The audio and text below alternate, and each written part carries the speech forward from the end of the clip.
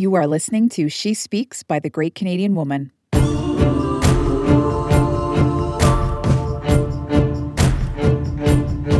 The Great Canadian Woman makes waves, she moves mountains, and she blazes trails. This podcast is a compilation of inspirational Canadian women sharing their message, their insight, their experience, and their expertise.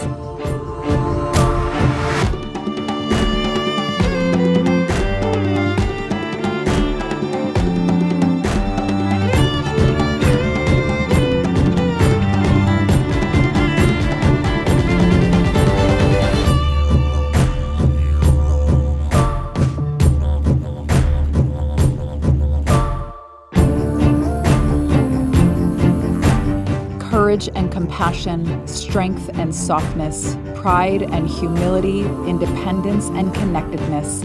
The Great Canadian Woman unites us by both our similarities and our differences, and this is where we listen, learn, connect, and grow. You can learn more about our publishing opportunities, events, and how to be a contributor on the She Speaks podcast or blog by visiting www.thegreatcanadianwoman.ca.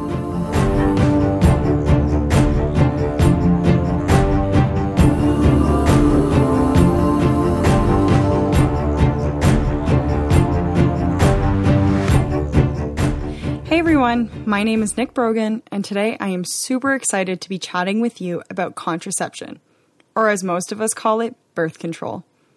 By day, I'm a reproductive health researcher, and by night, I am a fierce advocate for reproductive justice and gender equality. So at this point, I pretty much eat, breathe, and sleep repro rights work. In fact, contraception work is my niche.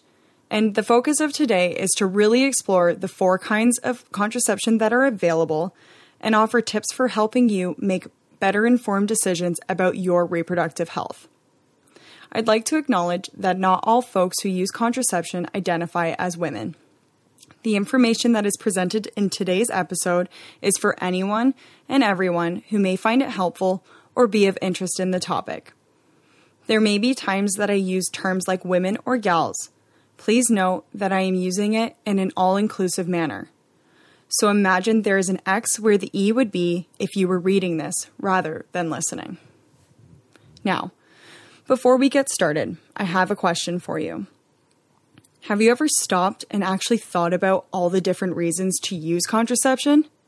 Yes, we all know it as birth control, but that really doesn't do it justice. Above and beyond reducing the likelihood of pregnancy, most contraceptive methods can help out in so many other ways. But before we get into that, let's explore the different kinds available. Option number 1, barrier-only methods. I think at this point, all sexually active people are aware of at least one type of barrier method. These methods include the diaphragm, the cervical cap, of course the good old male condom, and the female condom. Unlike other methods of contraception, barrier methods are only used when you are about to have sexual intercourse. The plus side, they are great for spur of the moments. For some of us, it's as simple as visiting your local drugstore and picking up a box of condoms. Bam! You're ready for action. In addition to offering protection against pregnancy, barrier methods are the only method that protects against sexually transmitted infections. So, if you're not really sure your partner's status, you may want to consider using some form of barrier. But unlike other options, how effective a barrier method is mostly user dependent. This means that if you put that condom on inside out, or don't use your cervical cap correctly, you are at risk for breaks and failures that can lead to unintended results. Now, option number 2 are typically the most well-known hormonal options, and those are the patch, the pill, the ring, and the shot. Within hormonal contraception, there are 2 main options. Your combined hormonal contraceptives, or CHCs, which include both estrogen and progestin, or your progestin-only options like the mini pill that are sometimes referred to as POPs. Each type offers their own pros and cons depending on what you are looking for and what your health contraindications may be. it's important to have an open and candid conversation with your healthcare provider when exploring both types to ensure you choose the method that will work best for you. Hormonal contraception is a step up from only using barrier methods because they help to regulate our cycles and work to suppress a number of key steps that result in pregnancy. Basically, it helps to prevent ovulation because without an egg, even if a sperm swims, there's nothing to fertilize. While hormones do most of the work in these methods to prevent pregnancy, these methods do depend on proper usage and can be less effective if they're not used properly. So, forgetting your pills, a patch falling off, forgetting to reinsert your ring after sex, that all plays a factor into contraceptive failure. Moving on, we have option number 3, and these include long-acting reversible contraceptive methods. Now, our long-acting reversible methods are split into 2 different categories, both hormonal and non-hormonal. LARCs, as they are known in the repro world, are a form of birth control that provides extended coverage. So what does that mean? An IUD, once inserted, can actually provide coverage for up to 5 years. The hormonal options include the intrauterine system and the implant, which was just recently reapproved in Canada. So that's a small win for us in the repro world. With the hormonal options, some folks experience a significant decrease in menstrual bleeding, and in some cases, complete absence of a period. This may be a pro or con depending on what your relationship is with your period. I know for some folks, having a period is like having a monthly reassurance that you're not pregnant, but for others, it's way more convenient to live without. The Copper T IUD is the only non-hormonal option that provides extended coverage and is not user-dependent. For folks looking for an alternative to barrier methods, but are also uninterested in hormone-based devices, this is an awesome alternative. Oh yeah, did I mention that LARCs are not user-dependent? That's a plus for us gals who don't click well with the schedules of shorter-acting methods. The last option I want to talk about today is emergency contraception, or as most folks know it, Plan B one-step. Now, first things first, I want to emphasize that emergency contraception is not an abortifacient. That means that if you are pregnant already, EC will not terminate the pregnancy. Are we clear? Great. EC, or emergency contraception, works by preventing ovulation or fertilization from occurring after unprotected sex. In Canada, levonorgestrel EC, or LNG EC, is available over the counter and should be accessible without pharmacy interaction. That means you shouldn't have to talk to the pharmacist to get access to it. Plan B, Option 2, and Next Choice are some of the brands you may see at your local drugstore above and beyond their own generic brands. In addition to over-the-counter EC, there are 2 other options you may want to explore.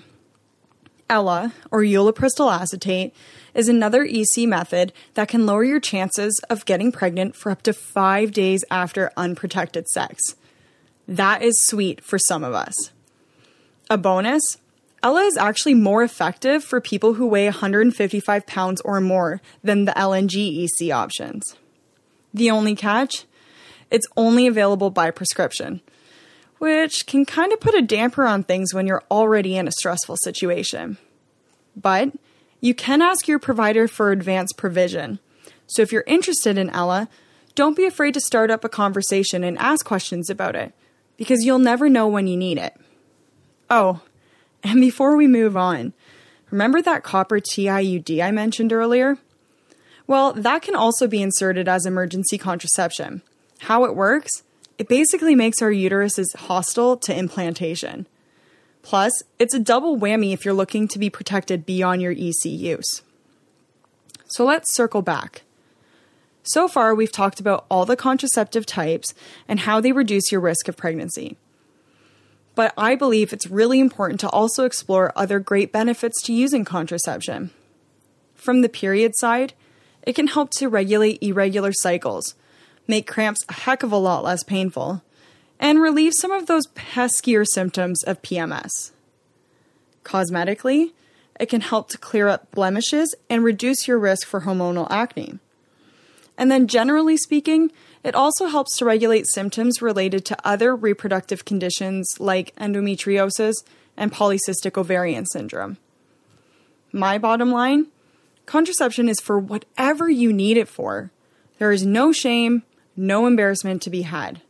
Your personal choice is exactly that. So don't let stigma or rhetoric guide your decision, because you've got an army of repro rights people behind you. Okay, are you feeling a little overwhelmed about all this information? Don't be. It's a lot to take in. I've been doing this for almost 5 years, and I still feel like I need a refresher every now and then. Now imagine trying to process all that information in a consultation with your healthcare provider.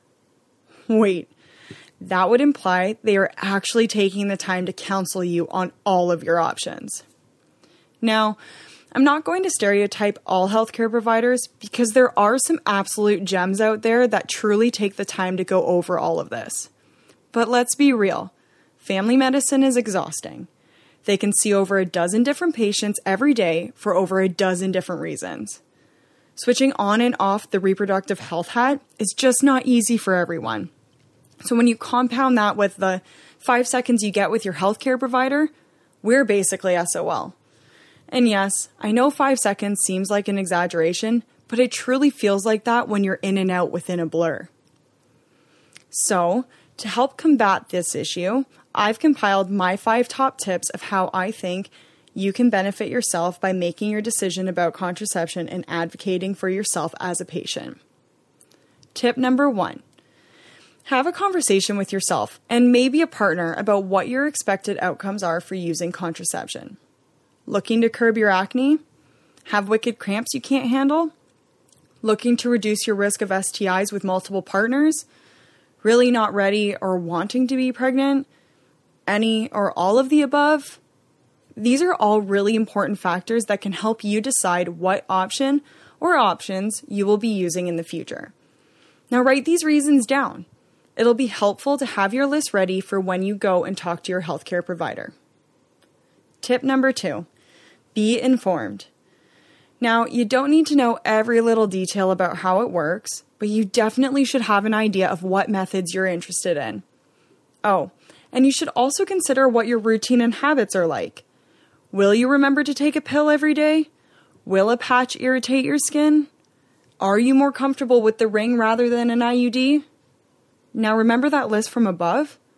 Add on to it with a couple options that you're considering, so you also remember to talk about those as well. Tip number 3. Have your questions ready. There's nothing worse than feeling like you've missed out on a big point when you've left that appointment with your healthcare provider and forgot to ask a question.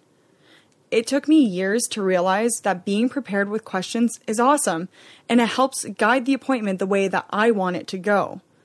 No question is ever stupid, especially when you're making a decision about medication or devices.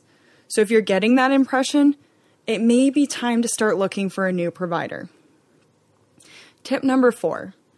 Be prepared to advocate for yourself. Some providers may not be interested or willing to explore other options beyond the pill. Be ready to stand your ground. The pill doesn't work for everyone, and it's important to choose the option that will work best for you rather than what's most convenient for your doctor. And tip number 5, do your research. Anecdotal stories can be great, and talking to your mom, your sister, your cousin, or your friend can make you feel way more comfortable about the decision you're about to make. But there are also no shortage of horror stories that can really lead you astray and provide false information. Not everyone will have the same experience with a method. That IUD insertion really hurting your BFF? Maybe she has a low pain tolerance. And your sister gaining weight on the pill? That doesn't mean you will too. There are some really great resources out there through organizations like Planned Parenthood or websites like sexandyou.ca that can help you learn more about your reproductive health and figure out the method that will work best for you. I think the bottom line I want to drive home is making a decision about contraception is for you and by you. So don't let other people make that decision for you. If you're unsure or uncomfortable, it's time to start asking questions because it is a life decision. Whether you use hormones or not, It's completely up to you, and no one else should be making that decision for you. And with that, I want to thank you for coming along with me today. I hope you gained some insight or new perspective that can help guide you. And if you're interested in learning more about reproductive health, connect with me on Instagram at thrivelikeagirl.ca. Otherwise, you can hear more about other health and wellness topics on my podcast at the Gist of It podcast on Instagram. Until next time, I hope you have a fantastic day.